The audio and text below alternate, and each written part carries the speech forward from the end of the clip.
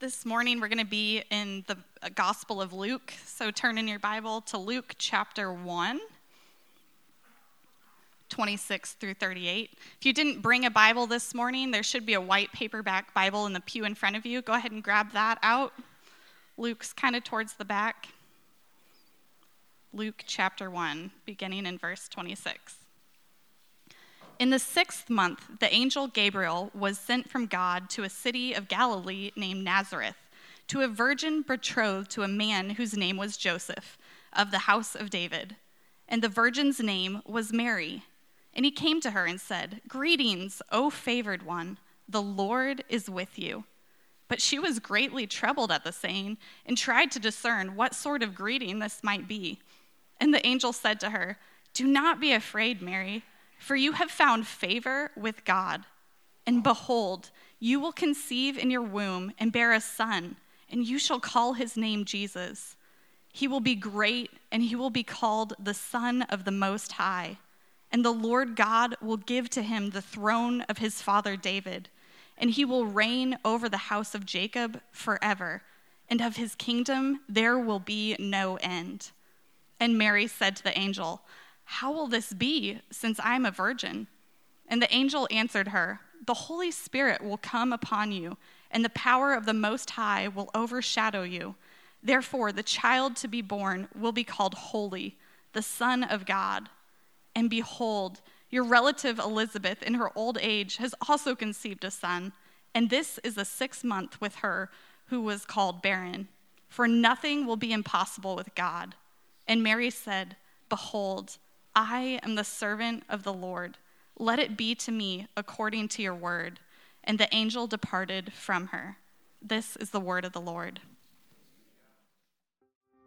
Well, good morning, Westside. We're glad you're here on the third Sunday of Advent. Before we get started, I just want to make a quick announcement. 2020 is right around the corner, which is crazy to say, right? That sounds like a science fiction movie or something. But if there's anything that we want you to do in this upcoming year, is two things. We want you to love Jesus. We want you to really love Jesus. And we believe a way that you can do that is by being in your Word, in the Bible. And so what we've got is some Bible reading plans out front for you. They're very accessible, a couple chapters a day. It's great. We want you in the Word. And then also there's a little like a prayer guide and then a Bible study method to kind of stick in your Bible, go along with your Bible reading plan. We even laminated this sucker. I'm just saying, it's not going to cost you anything. It's kind of a big deal, right? But I had this. I wanted it laminated because the one that was in my Bible gets all beat up and everything like that. So anyway, we're providing you with first-class laminated material around here, okay? So it's out there in the lobby. We would love for you to pick that up. But hey, we're in the third Sunday of Advent, and we're slowly sort of building in anticipation. There is more light that is happening around the Advent wreath. And so we're building in anticipation for the coming of the Savior. And so we've been sort of anchored in a word that has helped guide us through this Advent season, and it's the word behold.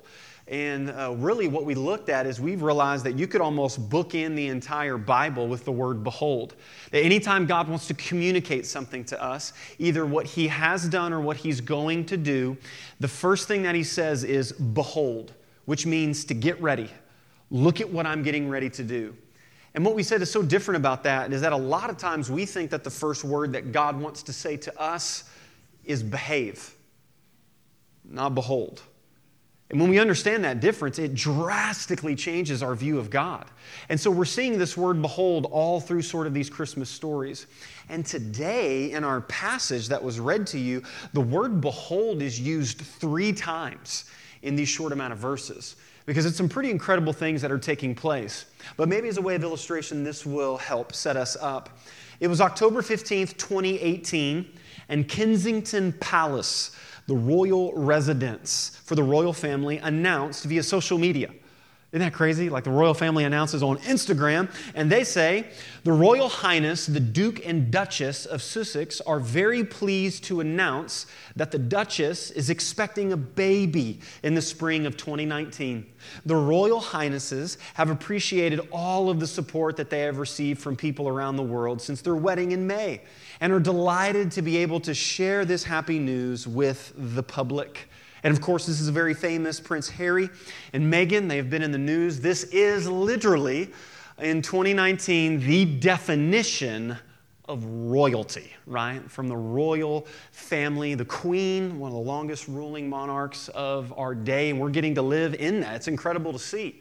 But it's really cool when you look at that sort of announcement. It's a royal announcement, if you will, from a royal family, from a royal palace. Everything about it screams royalty. And today in our passage is another announcement. It's actually called the Annunciation, the announcement from the angel about what's going to take place to Mary. There's no royal palace. There's no royal family. It's literally going to be announced in a place that we have no significance of. And then we know later on in the story that the birth is going to take place in a stinky manger. Like, we try to clean up the manger, right? We try to make it look all nice. Like, let's just be honest, there was poop around, okay? Can we just say that in church? Can we just admit that, right? It was not glamorous. And all of that entire message means something. That God has communicated through all of this a very important message. And the thrust of these verses today can be found in verse 37. It's beautiful. Behold, for there is nothing will be impossible with God. For nothing will be impossible with God. That's incredible. And so the big idea today for us to behold and to understand is just that. Literally the words from that verse. Behold, nothing is impossible with God. And if we're honest, you hear that and you say, oh, that sounds so great. I just don't believe it. Oh, no, it's great. I mean, I know God's done some stuff for some people, and I know, like, we're in church, so we're supposed to be, like, super pumped, like, nothing's impossible with God, yeah, woo, until Monday. But listen, today I come bearing very good news, because I don't know if you've ever experienced this, but I've seen someone waste their life, 40-plus years on alcohol, lose everything that they ever loved and wanted, and that addiction stole everything from them. And I've seen an individual like that surrender their life to Jesus Christ and beat an addiction like that, because listen, I got good news today. Behold, nothing is impossible with God. I've seen people get reports from a doctor that said there's nothing else that we can do. And those people are worshiping with us today in this room because, behold, nothing is impossible with God. I've seen people separated, headed for divorce, not wanting anything to do with each other, and finding the grace and mercy and forgiveness that only Jesus Christ could offer, that they could in turn offer to each other, reconcile their marriage, because, behold, nothing is impossible with God. That is good news for us today. And we know that, and we say that that's good and that's right, but there's so much that's happening in this passage. You see, we love, like verse 37, slap that on a coffee mug, get me a sweatshirt, bumper sticker, I am all about it, right? We love that. That'll get a lot of likes on your Facebook status. This is great, woo-hoo. But the way that this news comes and what's happening and who the news is being announced to means everything for us in this passage. So remember, we're beholding. We learned that what we behold, we become. So we're beholding that nothing is impossible with God, but there's some things that we need to know about this backdrop. The first thing is this. We see the impossible in the insignificant. The impossible in the insignificant. And we just sort of read like right over it. That's why we want you in your Bible. We want you meditating on God's Word. It takes time. Like, listen, Bible reading's not like the microwave, right? You're not going to just punch 3 minutes and just kind of make it happen, right? You need to crock pot that joint, okay? You need to let that sit all afternoon, get something good out of it. Because look in verse 26. In the 6th month, the angel Gabriel. So, like we've learned about Gabriel. Gabriel's a big deal. Anytime this dude announces anything, it's like global news. Incredible. Gabriel was sent from God angels being messengers and ministers of God, to a city of Galilee, you ready for it? Named Nazareth. Like if we were to write this story, we would say, in the 6th month, the angel Gabriel was sent from God to a city of Galilee at Kensington Palace, where royalty resides, right? But in order to understand what this is, let me have a little fun with this. In the 6th month, the angel Gabriel was sent from God to a city of Galilee named Puxico. To a city of Galilee named Naylor. Fisk, Don, whatever you want to put in there, right? Like this town, we don't know a lot about this town. This town never really hit the scene, wasn't that big of a deal. Nobody did their Christmas shopping in Nazareth, okay? What we know about this town is the population was probably around less than 500 people, right? Like maybe a single stoplight or something like that, you know?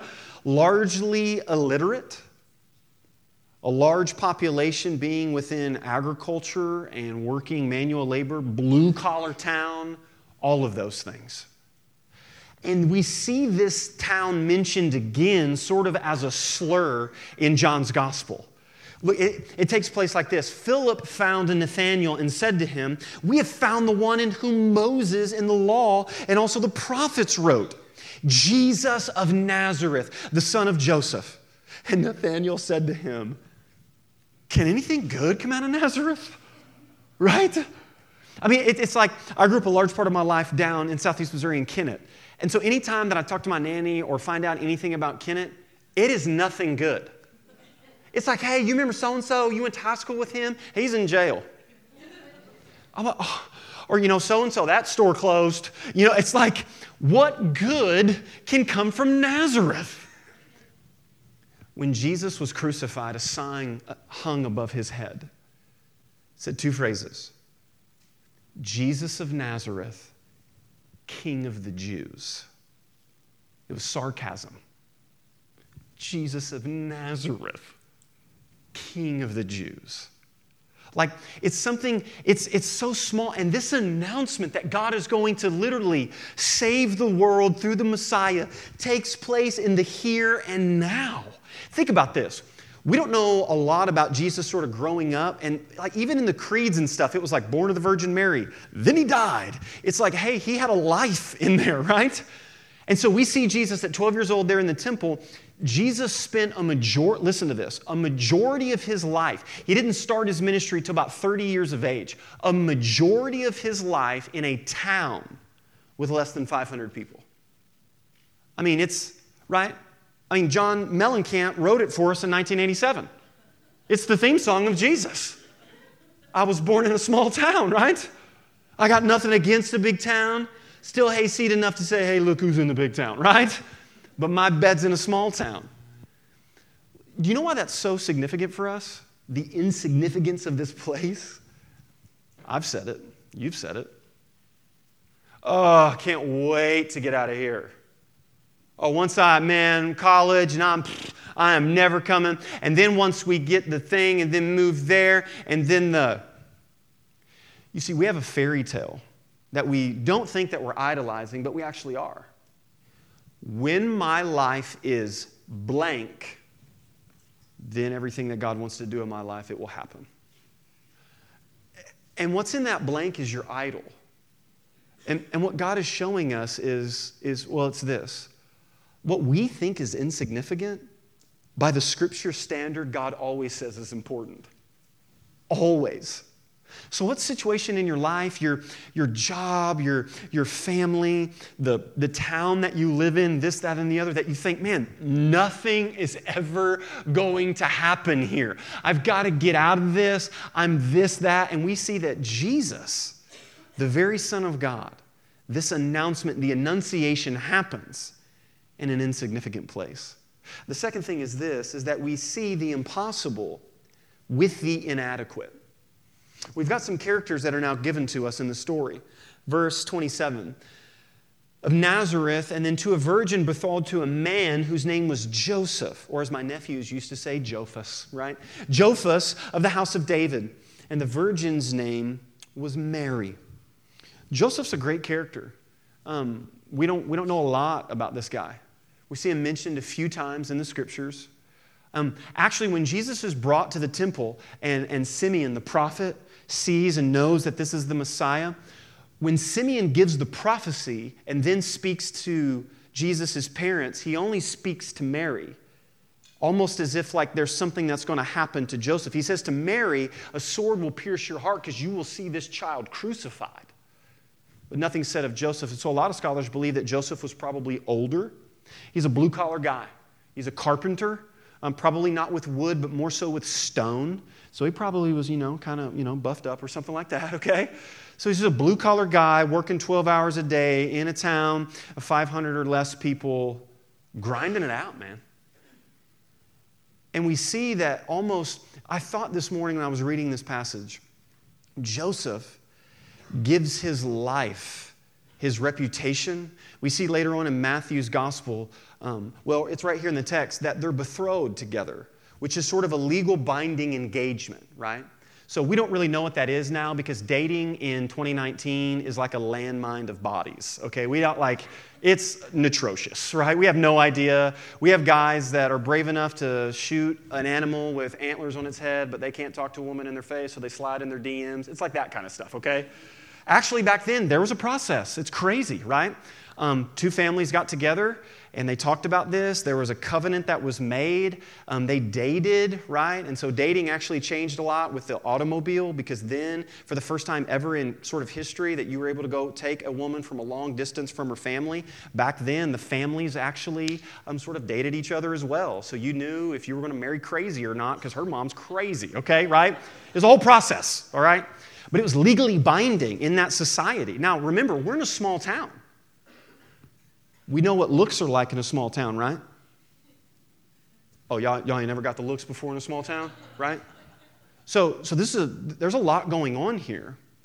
And then Joseph, it says, wanted to quietly break that off because he had legal grounds for that because, the girl you're engaged to is now pregnant. It's not yours, right? It's like a Jerry Springer show. This is crazy, all right? It's nuts.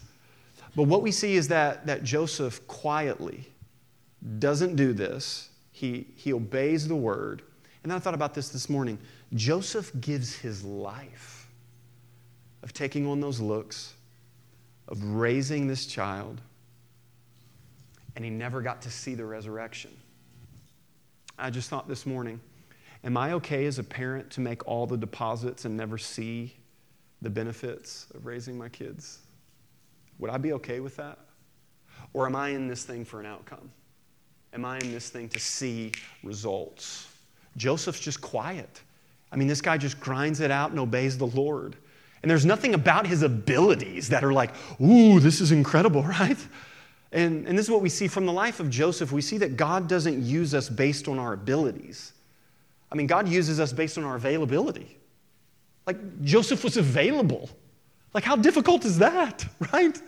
Joseph was just present and he was there. And now we see to a virgin whose name was Mary. I need to do a little bit of work here. And so I'll probably offend everyone in the room, which is great, all right? So if you grew up Roman Catholic, I'm going to press against you a little bit. And then if you grew up like Southern Baptist or General Baptist, I'm going to press up against you a little bit too.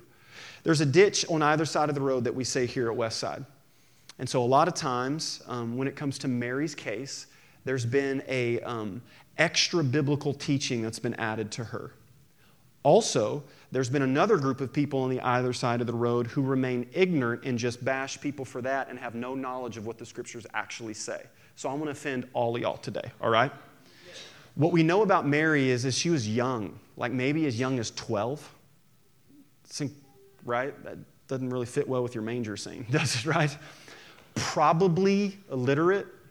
Probably only the only scripture that she knew was what was read and spoken of in the temple. That's why when Gabriel gives all of these descriptions of the baby that is to come, you can almost draw a direct line to an Old Testament passage. So that was probably understood there. Very poor background. Poor, insignificant, inadequate, nothing incredible to offer. And then the angel comes and says, "Blessed are you, for you're highly favored. That's the same term that we see about Noah in Genesis. You know what it doesn't mean? Everybody teaches that wrong. Everybody in the world hated God, but Noah was perfect. So God chose Noah. Wrong. Wrong. For all have sinned and fallen short of the glory of God. And the grace that is given is not based upon the individual's performance. It's based upon God's goodness. God's goodness and kindness. And so one of the things that I want to do is I want to give a right view of this. Because listen to me, if you're a young lady in here, or if you're a parent and you have daughters, oh my goodness, let Mary be this example. I love what Bishop J.C. Ryle says to sort of set us right. He says this: the Roman Catholic Church pays an honor to her hardly inferior to that which it pays to her blessed Son. She is formally declared to be conceived without sin herself. She's held up as an object of worship and prayed to as a mediator between God and man, no less powerful than Christ himself. For all of this, may it be noted, there is not the slightest warrant in the Scriptures. But, while we say this, we must in fairness admit that no woman has ever so highly been honored as the mother of our Lord. By the childbearing of this woman, life and immortality were brought to light when Christ was born. Think about this. This is incredible. And so, it's not that she was sinless. We see later on in Luke's gospel, in Luke chapter 2, that she offers a sacrifice, her and Joseph, and it's 2 doves, which is the poor person's atonement for sin. The perpetual virginity is actually an extremely new doctrine that didn't come around to the late 1800s. And we see that Jesus had some brothers and possibly sisters, James, who authors a book of the New Testament, Jude, who authors a book of the New Testament. Here's what I'm trying to say. Mary is not the object of our faith. She's an example of faith. And young ladies, let Mary be an example that you don't have to sacrifice who you are in Christ in order for the world around you to love you. Young ladies, please know your worth. There will be so many lies told to you, so many quick pleasures offered and given. And what we see in Mary is a young lady who, I just want to walk through some of these examples. Pastor Timothy Keller helped me with this. The first thing that we see is this, ladies: Mary's sobriety of thought. Look at what it says there in verse 29. It says, but she was greatly troubled at the saying and tried to discern what sort of greeting this might be. This is weird, okay? And here's what we do. We say, that's the Bible. That's ancient times. They were kind of sort of used to that stuff, and none of that. Like, we have logic now. We have Google. We have Google, YouTube, that type of stuff. So it's a lot harder for us to believe that stuff now than it was harder for Mary to believe that then. Wrong. You have to understand, Mary's theology, Mary was Jewish. Mary's theology did not allow her to believe that God would become a human being. I mean, that was a violation of a commandment, a graven image of God. So Mary also had an obstacle to understand what this was. But the word discern there means that literally she was sober in her thought process. So it's not this idea of either, hey, I'm just going to turn my brain off and, quote, believe this. And it's also not this idea of I'm going to turn my brain off and not believe this. It's I'm going to use my mind that God has given me in order to discern this process. So we see her sobriety of thought. The second thing that we see is this: Mary's sincerity of heart. Look at verse 34. And Mary said to the angel, how will this be? Because biology, right? How will this be? Hey, maybe you didn't know this. Maybe this is news, maybe it's not. Did you know that you could be honest with God? It's pretty, I'm dropping some serious knowledge here today, right? Mary asks a sincere question. How will this be, right? And so oftentimes we think, and maybe you were raised with that doubt is bad. As soon as you doubt, that's from the devil, right? what if I told you that doubt was actually the doorway to faith? Because what we see is that you have two options. Doubt desires to believe. Unbelief refuses to believe. Doesn't matter. So I don't care about the manuscript. I don't care about that. I don't care about that. And if you're honest with yourself, you do not desire to believe. Okay, you want to argue. But sincere doubt desires to believe. It just doesn't have the evidence yet for it. And so it's not this idea that I turn off my brain and I don't have to do this. What does Mary do? She brings it to God. It's the same thing that Jesus does to Thomas, doubting Thomas, right? We give Thomas a bad rap. Are you kidding me? If I saw you hit by the Swan's truck out here and then somebody was like, yo, he's alive, man. He's right up there eating breakfast with everybody. I would be like, you're nuts, okay? So why are we like separating ourselves from these people in the scriptures? We see that Thomas says, I'll believe it when I basically essentially see it. And Jesus invites Thomas's doubts. That's what God wants to happen. And then God also does something for the sincerity of the doubts. Look at what it says, drop down verse 36. And behold, your relative Elizabeth in her old age, she's also conceived a son in the 6th month with her who was called barren. What is that?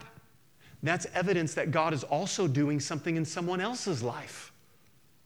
So anytime that we have doubts, you have two options. You can either remove yourself from the tension. You can go online or find a group of people that will affirm your lifestyle and do all this and who knit sweaters and love cats and do all that. I don't know if that happens, but I'm just saying everyone that's like you, okay, everybody's like me and my whole life is now like me and now we're all mad at the same thing and this, that, and the other. Or you can doubt your own doubts. And you can challenge them, and you can engage in a process. And what God does is He says not only to look at the word that's spoken, but look at what else God is doing in other people's lives. This is fun, and we do this from time to time. This will be great. I want you to raise your hand if you or someone directly related to you has prayed a specific prayer and had that prayer specifically answered by God. I want you to raise your hand right now. Raise your hand. Look around the room. Don't be alone. Don't be alone in the doubts. Gather yourself around the community of faith and know, man, if God did it in their life, God can do it in my life. For behold, nothing is impossible with God. For we see her sincerity of heart and then this, Mary's submission to the word. Oh my goodness, ladies, listen, if you're a young lady in this room, please let Luke chapter 1, verse 38 be your life verse. And Mary said, behold, I am the servant of the Lord. Let it be to me according to your word. Listen, can I be honest in here? I'm afraid to say that. God, my family, let my wife and my 3 children be to you as it is your word. God, let this church be as whatever it will be as unto your word. Listen, here's one thing that we don't ever realize in Christianity, is we think that when we say yes to Christ, we add Christ to our life. And the reality is that when you say yes to Christ, you say no to 1,000 other things. And when Jesus talks about this, He says, in order to follow me, you'll have to take up your cross daily. It's this constant denial that we have to understand because we know that God's way is better. That's the only way that you can do that. The only way that Mary could say this is that she had a trust to know that this God is good. That this God is good. And so I submit my life to it. But then the last thing is this, ladies, Mary's sacrifice of a reputation. You see what she said? Long before Paul McCartney ever wrote it. I am the servant of the Lord. Let it be to me. To me. In a town of 500 people, when Mary began to show, you think when she went to Walmart grocery pickup, she got some looks? What about in the synagogue when she went to worship? Do you think a couple ladies would point at her and say, look, she thinks that she received the prophecy. It was a daily thing for her. It was constant. Everywhere she went, she had to renew that identity that so be it, amen. What God has said is good. Listen, what's happening in this story is literally an arc of the climax of the narrative of Scripture. This is a painting that became sort of viral a couple years ago. And it's called O Eve. And it's from the standpoint of if Mary could speak to Eve. There's all types of symbolism in it. Eve's eyes are looking at Mary's belly, where her hand is, where the promised Savior is to be. Mary's eyes are looking at the fruit that Eve is holding that brought sin and rebellion into the world. But the baby in Mary's belly is the child of redemption. There's the serpent, there's all of this here. And that what God is saying through this annunciation is that everything that's ever been bad, everything that was bad that entered into the story, I'm rewriting this story. And the poem that goes along with the painting is this: O Eve, my mother, my daughter, life-giving Eve, do not be ashamed and do not grieve.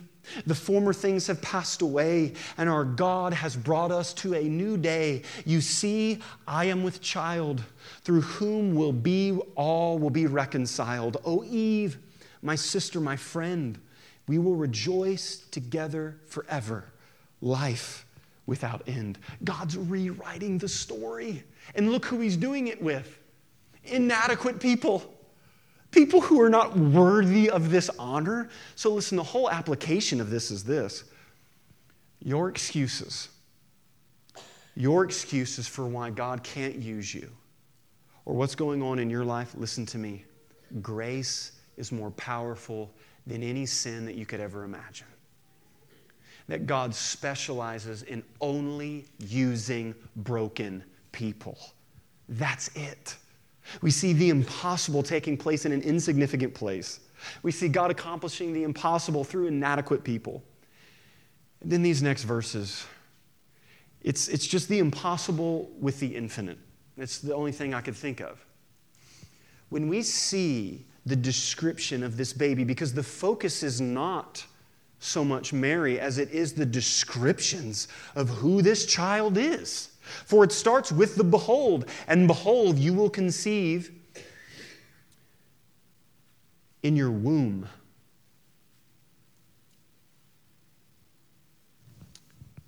I was struck this week, and I have to say this. We've been for 2 weeks in this story, and it's involved God doing something in the womb of a woman. You see, my conscience is held captive by the word of God, as Luther says. Here I stand, I can do no other. And I know that is a watershed issue now. And I laid 2 things before you. The first one is this, is that we cannot ignore that the God of the universe chose and ordained the womb of women for this to happen. You can't ignore that in the text. The second thing is this. However that hits you and affects you, there is no sin that cannot be forgiven through the blood of Jesus Christ. For his riches and his kindness and his mercy. I'm bound by the text because that's what's happening. That there's going to be a baby in this womb, conceived of the Holy Spirit. It's incredible. And we see the descriptions of this baby, and it's this. The first one, this baby is the Savior. I mean, it's what it says. And you shall call his name Jesus. Do you know what the angel didn't allow them to do? He didn't like let them, hey, pick out a name. Right? It's popular these days, like do a Facebook poll or something like that. What should we name? And then, God forbid you go down the Kanye and Kim route, right? And start naming your babies Directions or something like that, okay? I'm just kidding. But what we see is that the angel says, this is what you must name the baby. That's true for us today, the way that Jesus enters our life.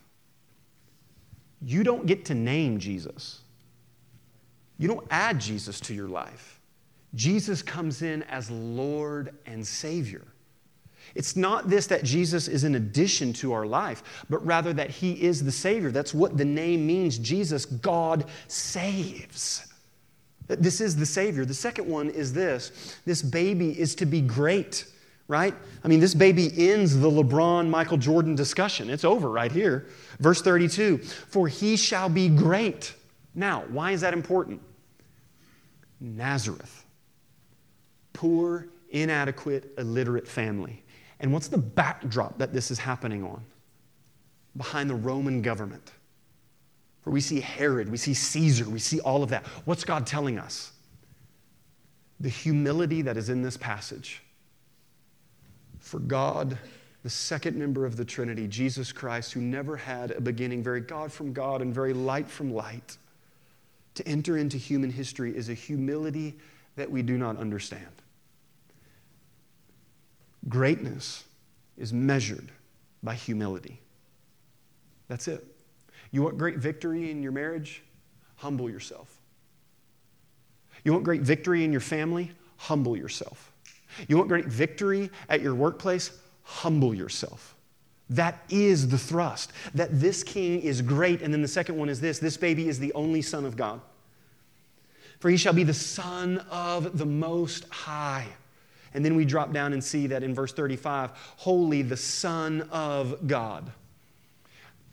When I first became a pastor, I was blown away at the understanding of people who had been in church Sunday after Sunday after Sunday, and they thought Jesus began at Christmas. This is the eternal God. This is before time was, and God said, let there be light. This is the second member of the Trinity, God the Father, God the Son, God the Holy Spirit. This is what got Jesus murdered. Nobody was mad that Jesus fed hungry people from a kid's Lunchable. Like, who's mad about that? Like, oh, that guy's blind, now you can see. Crucify him. Jesus said, if you've seen me, you've seen God.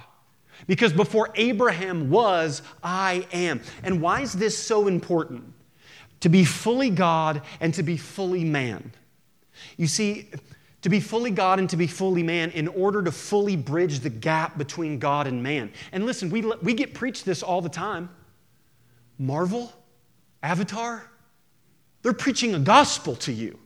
That someone from outside needs to come in on the inside, but they need to be perfect. And Thor and this and that, they need to come in and they need to save us. That story has been borrowed from the greatest story. That is the story that this fully God, fully man, that Jesus did not lose any of his divinity, but rather added to it humanity. That this is the Son of God, and then that this baby is king. That he will sit on the throne of his father David. The lineage, the true and great king. And listen, I have to say this. What's coming in this next year every time you turn on the news, okay? If you're a follower of Jesus Christ, you live in a monarchy, not a democratic republic. There's no votes to make Jesus Lord, right? He rose from the dead. He's Lord whether you cast the vote or not. So this coming year, if you find yourself fitting into the left side or the right side or whatever crazy side, and you're not getting it from both sides, I'm going to ask you if you're actually following Jesus. Because those of us who follow the king, listen, our allegiance is not to a donkey and to an elephant. Our allegiance is to a bloody, slain lamb. That is where our allegiance lies. And in this culture, if that is not a watershed divide, then are we following this king, whose kingdom, the last one is this, eternal? There will be no end. We just had the scripture read to you. Do not put your hope in princes, for when they die, their breath is gone. It is gone. But this hope of this king, it is eternal. I learned from my English teacher in high school, if you don't know how to end something, just quote somebody who said it really better than you. My routine is that I write the sermon and then I go and I read. Charles Spurgeon has had a huge impact on my life, and so I read his sermon and I go, oh my God, what am I doing? And he talked about the descriptions of this king that seem just so impossible and infinite to us that we can never imagine. He said these words, Have you ever stood in Westminster Abbey? When I read that, I thought, no, I have not, right? Have you ever stood in Westminster Abbey when some great warrior was being buried? And when the herald pronounced his various titles, he has been greatly honored by his queen and by his nation, for which he has fought so valiantly. And he's the prince of this, or he was the duke of that, or he was the count of the other, or the earl of something. All of these magnificent and brilliant titles. What a parade it is. But what I say to it is vanities. All vanities. It's all vanities. What use is it in the senseless clay that is buried with the pomp of heraldry? But I stand at the tomb of Christ, and I say of his offices that they are supremely grand, and moreover that they are not buried, and neither is this king buried, for he lives and he still bears all of the honors that are described in this text. Still in the fullness of all of their splendor, it is still all of the people, and he shall deliver up this office as he carries it on, and he will carry it on, and he shall deliver it up unto the kingdom of God, unto the Father, and God shall be all in all. Oh, what the splendor of this Christ, this Son of God, in among 10,000 men, who is like this God in all of eternity. And the government shall be upon his shoulders, and he shall be called Wonderful Counselor, Mighty God, the Everlasting Father, and the Prince of Peace. And we say, Hosanna to the Son of God. Blessed is he that comes in the name of the Lord. And let our hearts give him our adoring praise this evening. For this King and this baby, he is great and he is glorious in the offices in which God has heaped upon him. You see, tonight, this is our God.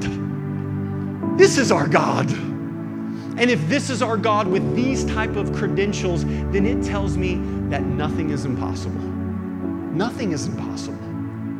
So in closing this, I have a couple questions. The first one is this: that what insignificant situation are you overlooking in your life?